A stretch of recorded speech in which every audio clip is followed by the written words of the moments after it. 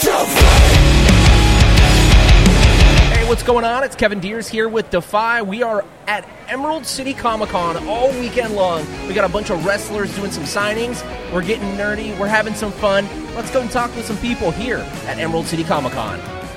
We're talking with Michael Kingston from Headlock Comics, and he's been doing this for what, like a decade now? About a decade, yeah. Yeah, we started out real small, like just used to sell headlocks out of my backpack at wrestling shows and stuff, you know, hitting up people on message boards, and sort of grew one reader at a time. And now we've got a series, and we've got a second series that I collaborated with like 40 different wrestlers on comics. Who's your favorite wrestler?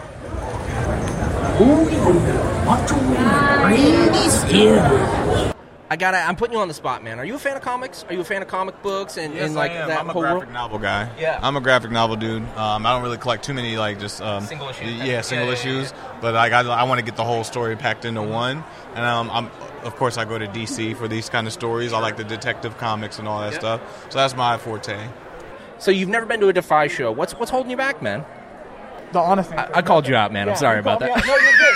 No. Well, here's the thing, dude. What we're going to do right now is we're going to actually hook you up with a free pair of tickets to Defy right now. We're going to hook you up because we saw you're a dedicated wrestling fan. You came to meet Swerve. You came to hang out with the Headlock booth. We're going to give you a pair of tickets. How you feel about that, man? Wow. That's awesome. Thank you. That's so cool. We have another awesome episode of the Defiant Ones coming for you right now. So this one is actually free. This is a taste of what you will get with the Defiant Ones. So let's jump into our interview with Eddie Kingston.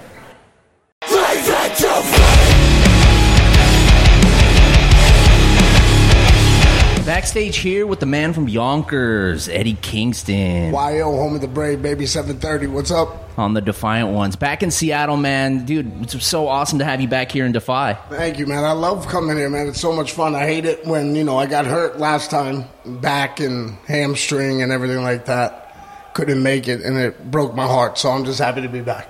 Well, here's the thing is whenever, it's been a couple times where you haven't been able to make it, but you bring the reserves, dude. You bring some badass people in your replacement. So, if Eddie can't make it, he brings a homie. So. Yeah, Mox came once, and then Ortiz, who I call Monkey, that's his nickname. He came, yeah. That's awesome, man. Well, first off, I got to start this off. I interviewed Kevin Sullivan, a legend in wrestling.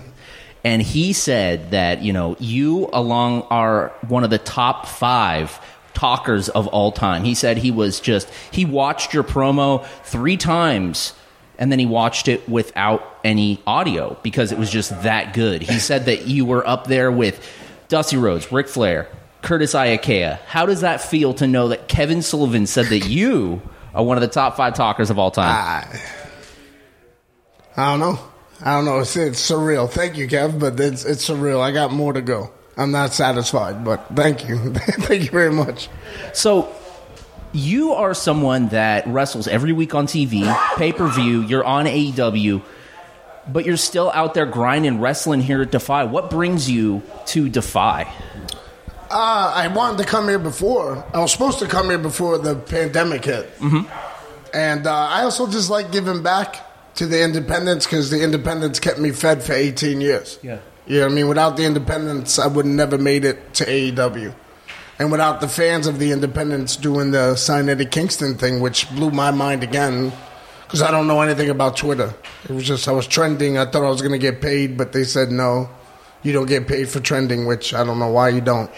But, it's surreal. It's still very surreal. All this doesn't seem like real life to me. Yeah. It's still to this day. I'm worried that I'm going to wake up in a shitty apartment in New York from all this. You know what I mean? Mm-hmm. So it's well documented, everything with that moment where, you came out at an independent wrestling show outside in the beginning of the pandemic, one of the first shows that was able to legally happen, and you called out Cody Rhodes. The next week, you're on TV, and then you're trending with Sign Eddie Kingston. Bring us back to that moment. How real was that? Still not real. Still doesn't seem real. Because I took the match with Cody and I wasn't thinking of getting a job. I was just thinking of paying off, my mortgage. Because at the time I was selling my boots and my gear to pay for it. Actually, a fan gave my gear back to me. And he said, I just bought this to help you out, but here. And gave it back to me. I was like, I gave him a hug, like, thanks. And I had to buy new boots like 2 days before the match with Cody. But yeah, it was surreal, man, and getting in there. And I thank Cody for dancing with me because he didn't have to, you know what I mean? And then the fans, it was just overwhelming. Like, I have a lot of friends there at AEW, you know, and I never asked them to help me out ever because that's just not my deal. Like, if someone else does it, cool, that's whatever. I just don't, not my deal. If I can't make it on my own, then there's no point of doing it. But yeah, it was just, it's surreal. I still don't think it's real. I still don't. Every time I go to AEW and every time I'm backstage and every time I'm out there in front of the crowd, it just doesn't seem real. It seems like at some point something's going to happen. Yep. So I try to enjoy it as much as I can and just take it all in for what it is. Yeah. So your journey started as a wrestling fan. Like, back in the day, what was the first memory you have of wrestling? Was it with your grandpa, your mom, or what was it? It was my mom. She figured out that wrestling kept me quiet in the house because I was a hyper kid. Sure. And my first memory of pro wrestling is WrestleMania 3, Hogan and Andre, and Chinese food in the old apartment in University Avenue in the Bronx. And me just sitting there, just stuck, loving it. And it was the thing that calmed you down. yeah, I like that. It was the thing that kept me there and kept me quiet for at least 3 hours, 4 hours. And then my mom noticed that, and she would just buy whatever, or not buy, rent whatever VHS tape. That's right, I'm older. VHS tape she could find, and then that's when I found Eddie Gilbert, because she got like a Memphis Bloodiest Brawls or something like that. That's awesome. Yeah, and I'm like 7 years old. Way too young for this kind of stuff. Well, she just knew it would shut me up, and she would tell me, like, don't do this. Yep. This is just for your entertainment. Don't do this. You know, little did she know I would try to make a career out of it. Yeah.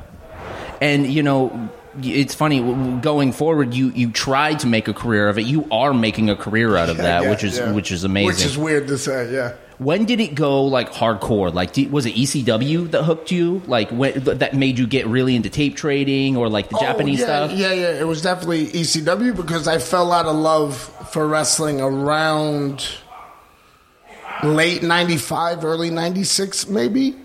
When Shawn beat Brett at WrestleMania 12, I remember that being the last pay-per-view I ordered, and I just stopped. Yeah. And then I was chilling with a friend, and he was like, you like wrestling? And I was like, nah, not really, blah, blah, blah. He was like, watch this. And it was ECW's Gangsta's Paradise. Yeah. And that was it. I was stuck. You had Dreamer, who was from Yonkers. You had New Jack, guys who I knew around my way, acted like New Jack, acted like Taz, you know what I mean? And it just hooked me, and then I found, you know, tape trading places, and then I found places to buy tapes, and the only two Japanese wrestlers I knew were four. The only four I knew were Hase, Masahiro Chono, the Great Muda, and Hashimoto, because they were in WCW. Yeah. So I just bought a random tape, like Best of 95, and I didn't know the difference between New Japan, All Japan. Yep. FMW, all those places, Michinoku Pro. I didn't know the difference, so I just bought it. And I saw Kenta Kobashi versus Kawada in Osaka, and they went 60 minutes. And remember, like I said, I watched Shawn and Brett go 60, and it was great. But then I saw Kawada and Kobashi go 60, and it blew my mind, and I said, that's it. That's the style I want to do. That's it. And so then it just becomes a wormhole, man. Then you just get then obsessed. I'm just in it. Yeah, and when I'm obsessed with something, I try to learn the history of it. So I went back, and, you know, internet was at its infinite stage. Yep. You know, AOL. So we had to go on message boards and stuff. But I would read about Ricky Dozan and, you know, how he trained Giant Baba and Inoki, and how Inoki and Baba split. And, you know, All Japan, New Japan, all that stuff, you know. And I just kept reading the history and watching the matches, and then looking up why they did certain things. Like, I was just so enamored by it that, like, I would go out at night, like, later than all my friends, because I wanted to read and learn and watch what, you know, the pillars were doing. So did you get to go to any of those like, you know, iconic ECW shows in New York? Yeah, I went to a couple of Outloud shows. Nice. I bust Ronnie's balls of Atlas. Because he ripped my Shane Douglas shirt once because I was acting up at like 18, and he threw me out and ripped it. But I had it coming, but, you know. What do you mean you had it coming? Were you just bad-mouthing wrestlers? I was 18 years old, throwing beer and, being an asshole. Being a shithead? Yeah, being 18. Yeah. So he got me out of there. So when did it hit you that you could do this? Well, I was ironworking for Local 580 in New York. And I was sitting up there, and I was about 19, 20 years old. And I looked over and I saw the older guys coughing up lungs and drinking on the job site. And like when they would spit up, it was like, it looked black. Yeah. And I was like, there has to be something more than this. And I was like, I always wanted to be a pro wrestler. Why not? Why not? Yeah. So I looked up a place, looked up a couple, again, AOL, very infant time. And I found a school in Jersey, went there, got kicked out of there. And then I found... Then I found Chikara with my old partner Blackjack and my other boy Jigsaw. And after that, the rest is history. I always found it so interesting that, this Chikara, this land of, like, crazy gimmicks and, like, everyone's masked. And then you got Eddie Kingston, the realest motherfucker. Like, he's just Eddie Kingston. Like, that had to be a really interesting time for your career. What did you learn from Chikara? And, like, how did that help you in establishing yourself? I learned everything there. You know what I mean? I got trained there, and I got taught by many people, even my trainer, you know what I mean, how to tell stories, what's important in wrestling matches, you know what I mean? It's not the moves and all that stuff. I learned so much there. And then being able to go on the road and go to places that had guys like Tracy Smothers in the locker room. Who can help me out, and Mitch Ryder, rest in peace. You know what I mean? I had those guys around, and then I met Homicide, who became my mentor, and he helped me out. He's the only person who stood by me. Other guys would, try to help me, and then, of course, me being me, I have to do things my way. Yeah. They would kind of fade away or be like, ugh. But Homicide always stayed and was always on my ass because he saw something. So, like, people don't understand why I always bring him up and why I always try to get him a job everywhere I go and why whatever. It's because without him, I wouldn't be me and I wouldn't be here. To be honest with you, I would have probably quit already. You know what I mean? Or, there was a moment in time where I was down and out and things weren't looking too hot. And he called me out of nowhere like God sent him. You know what I mean? Yeah. Out of nowhere, he called me and I didn't do a very bad thing. And now look where I'm at. So, like, I owe him basically my life and my career, to be honest.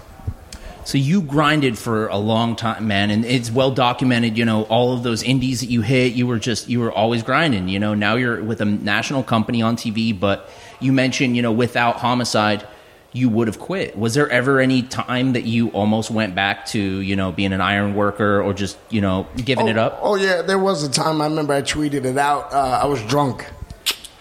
This is why I don't drink anymore that much. You know what I mean? I'll have like 1 or 2 beers and then I'll call it. But I've been able to learn that. But no, I was drunk one day and I saw something on...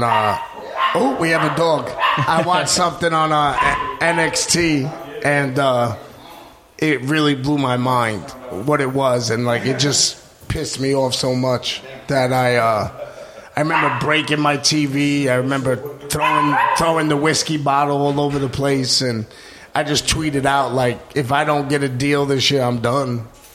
And then my brother had my nephew, his son, and my brother told me, like, how can I tell my son never give up and you can achieve whatever you want when his uncle did?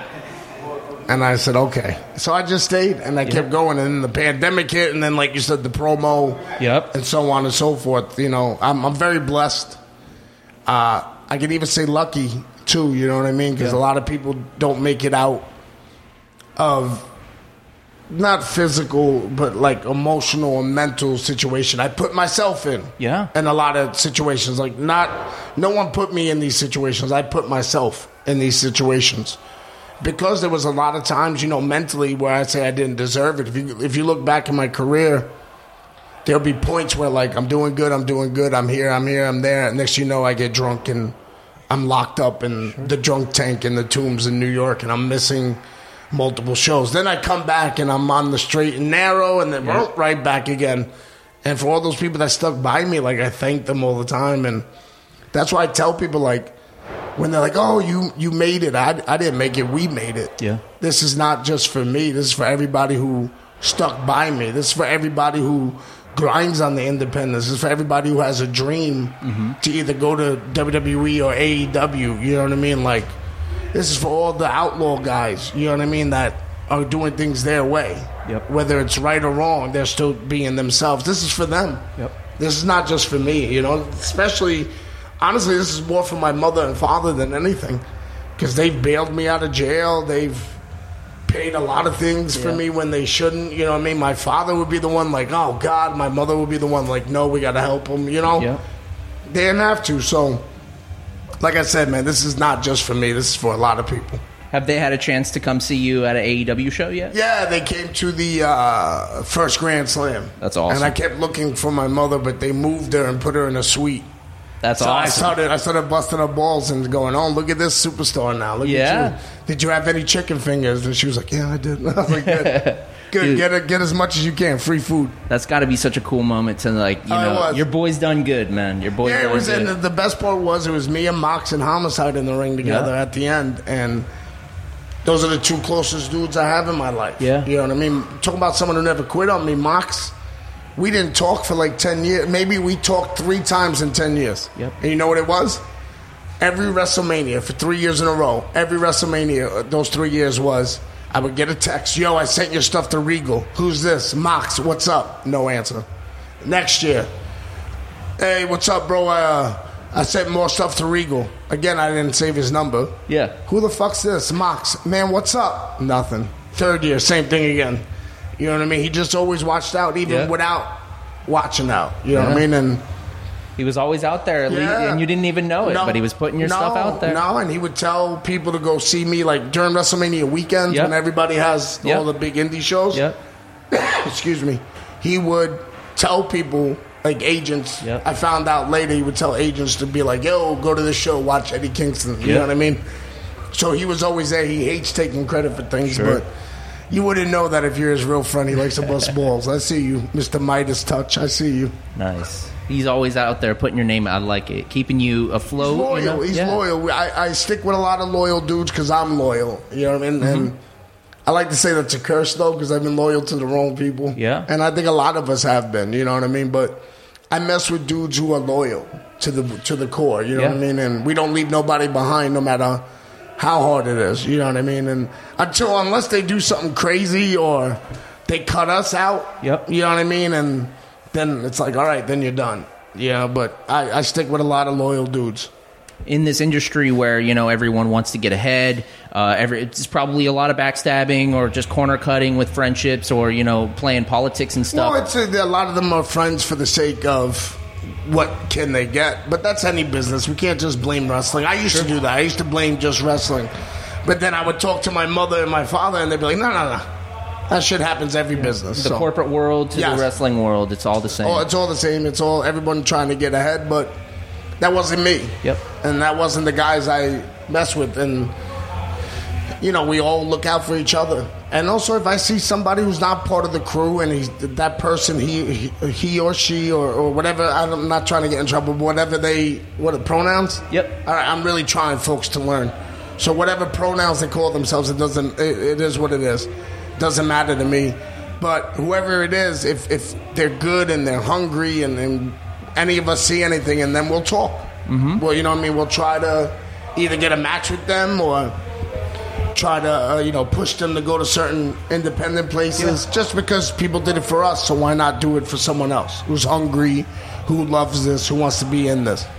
So there's a lot of young wrestlers in both AEW. There's a lot of young wrestlers here in the locker rooms in Defy. You know, you come across these youngsters. Is there anything that you can tell us that you kind of give input?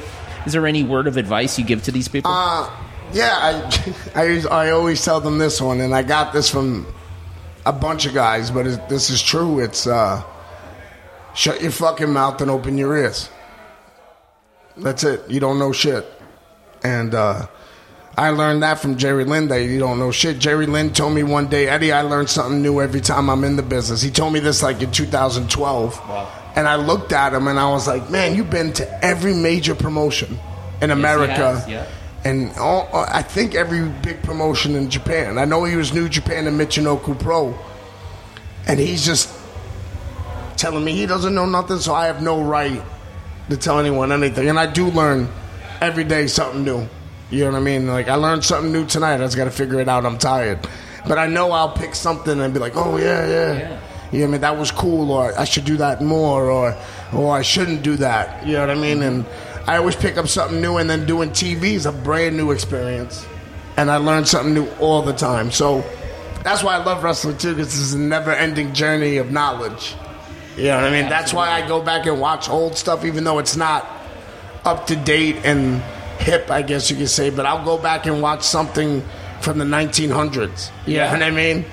When they were just wrestling in Germany or so. You know what I mean? Like, stuff like that. I just watch whatever because I want to learn. Student of the game. Yeah, I guess. I just want to learn more. Maybe I don't get anything out of it, but just knowing that I watched it, I feel like I learned something. Awesome. So, you know, pivoting to, you always rep hip-hop. You come out to, when you're at Defy, you come out to DMX. I saw you wearing a Mobb Deep t-shirt on TV. And a Nas one. Nas. Yeah. What are, like, what's, like, your top 4 or 5 favorite hip-hop artists of all time? See, that's rough because it changes, like, every day. You know what I mean? If you ask me this tomorrow, I'll have a different answer. But number one all the time is Tupac Shakur, because as a kid, my dad hated this when I used to say this. As a kid, he talked to me. I related. I didn't relate to the violence or the women and stuff because I was like 10, 11 years old. You know what I mean? But like the deeper songs that weren't on the radio, you know, and he talked about depression, and he talked about his anger, and he talked about his fears, and like that's what I related to. So Pac's always won for me. And then there's DMX because he's from Yonkers. You know what I mean? He spoke for us. You know what I mean? He spoke for New York, not just Yonkers, but he spoke for New York. At the time he came out, it was very flashy hip-hop. You know what I mean? The P. Diddy and the Mace and the shiny suits. And then he came out, and I'll never forget that Get At Me. I heard of him beforehand through mixtapes. Darkman X. Yeah, mixtapes through Getty Square. But he came out, and it was like, dum, dum, dum, dum. And it was like, let's take it back to the hood, motherfucker. And I was like, that was it. And he brought it back. Yeah. Scarface from Houston. I just love he's a great storyteller. Yeah. You know what I mean? So I definitely love Scarface. I love Jay-Z. I love Nas. I love Mobb Deep. I think Prodigy, you know, rest in peace to Bandana P. He gets slept on way too much. If y'all don't understand, get his first singles album, H&IC. It was amazing. Guys like that, you know, Outkast was great too, you know what I mean, with the Southern drawl, you know what I mean? Guys like that. Yeah, it's just, I can go on forever about hip-hop. I'll start thinking more and more, you know? I gotta know, did you ever have a time where you rapped? As a kid? No, didn't even try? No, I wrote stuff. I wrote poetry when I was young. My mother used to love it because she would just see me writing, you know what I mean? But that's promos now. Pretty much. Yeah. Well, you know what? I never thought of it like that. Boom, you learn something new every day. Yeah. Like, because I tell people it's not promos I do, it's therapy sessions. Because I bring whatever my characters, me at 17, turned up 1,000 notches. Yeah. So it's a therapy session. And yeah, it was a therapy session for me to write. I had like 30 notebooks all written, just stuff. You know what I mean? So yeah. I didn't rap, though. I just wrote whatever I felt on the page. Word. Okay, man. Well, so here at Defy, we don't really call it the fans. We call it the Defiance. We're the Defiance. Yes. I love it. So we're like, you know, a community. We're all on the same level. You know, it's a kind of a cheesy way to ask it, but I ask it every time. That's not cheesy. What does the Defiance mean to you?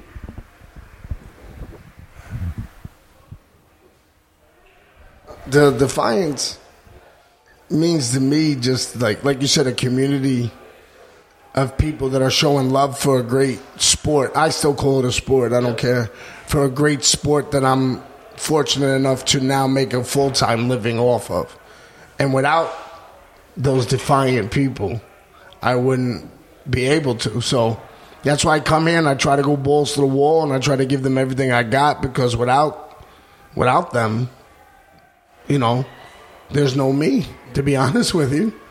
So why not give them everything I got? Why disrespect them and not give them everything I got, And we'll keep chanting for you, man, to bring you back, dude, because we can't get enough Eddie Kingston here at Washington Hall, so. Well, I love it here, man. I really do. I can't. I'm trying to be as genuine as I can, and I'm getting worried that I'm not coming off genuine. But no, that is one thing Eddie Kingston is 100% genuine. Like, that is what is apparent through your writing that we read about your mental health, through your matches they speak to your character, and through your promos, man, and through interviews and everything. It's 100% authentic, man. So you don't got to worry about that. No, man, thank you. I just I don't know. I never thought I would be relatable. Mm-hmm. You know what I mean? Because just like most of us think we're the only ones who think a certain way, and we're the only ones that are going through it, but we're not. Everyone's going through something. Yep. It may not be similar, but the feelings are. You know what I mean? Yep. So I'm happy I can, for me personally, selfishly, I'm very happy that I can find others like me. Yes. You know what I mean? So it can actually make me go, oh, I was never alone. Yep. You know what I mean? So if that helps one person, then I'm good. They can take all the checks. I'm good. Yeah. Okay, cool. We'll do it. We'll take the checks. You take the checks. Just give me Jun Akiyama. That's it. Nice.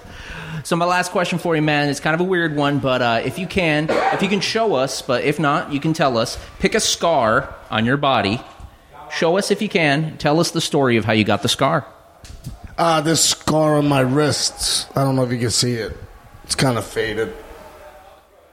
But this was from a Tournament of Death match in CZW, and I had these light tubes, and like fans bring the weapons, and if I would have swung these light tubes like a baseball bat, it would have wrapped around and hit my opponent in the face bad. So I held it like this, and when I hit it, it sliced me open. Jesus. And I'm punching the guy I'm wrestling, and I'm pointing at it, going, is this what you fucking wanted? I was so mad. Because I didn't want to do it. I was talked into doing it as a favor. So I kept just going, what the fuck? What the fuck? Damn. You know what I mean? And, they just wrapped it up and put, like, whatever that glue is. New skin or whatever it is. Is that what it is? What is that? Not the, like, the Gorilla Glue stuff. No. It's like something that burns, by the way. Damn. Like new skin or something, yeah. I got stitches on my back, though, from that match, yeah. Deathmatch Eddie. I don't like it. Sometimes you got to do it, though, because, Gearing up to do a barbed wire match versus Jericho this week. Yeah, because here's the thing. He's a bitch. So sometimes you got to bring him to that level. I'm just speaking it like it is. He talks all this shit like he's done something. That's fine, bro. I wasn't there, so you haven't done shit. That's the way I look at it. Yeah. That's the street in me coming out. You know what I mean? No respect at all. Eddie Kingston, the Defiant Ones, dude. Thank you so much, man. Nah, man. Thank you. I had a blast, man. Thank you guys so much. I appreciate y'all.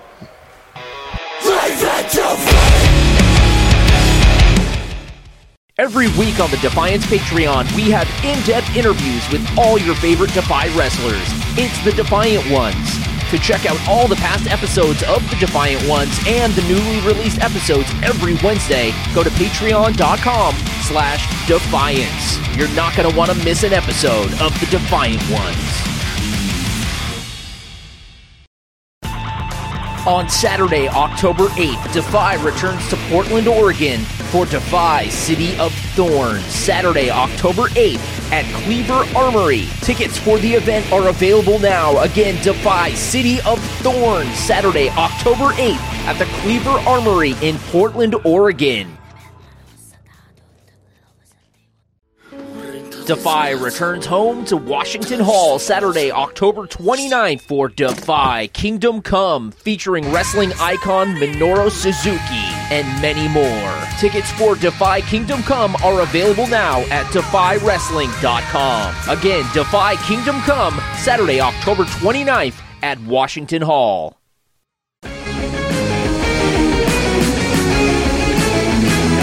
I love it. Dude, this is so Ricky Rackman. Where are we,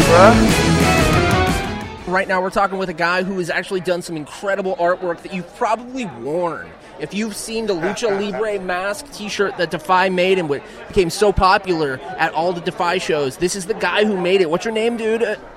This is Jesse Hernandez, a.k.a. the Urban Aztec, brother. But yeah, it was super dope working with you guys on that piece, man. And it's one of my favorite designs. I plan to do other things without you with it. And, just kidding, but yeah. Dude, your artwork is incredible. You work with artists like 311, Primus. We got a Mastodon poster back here, dude. So tell me a little bit about, so you have a lot of Lucha Libre influence. Was that an influence with your art growing up?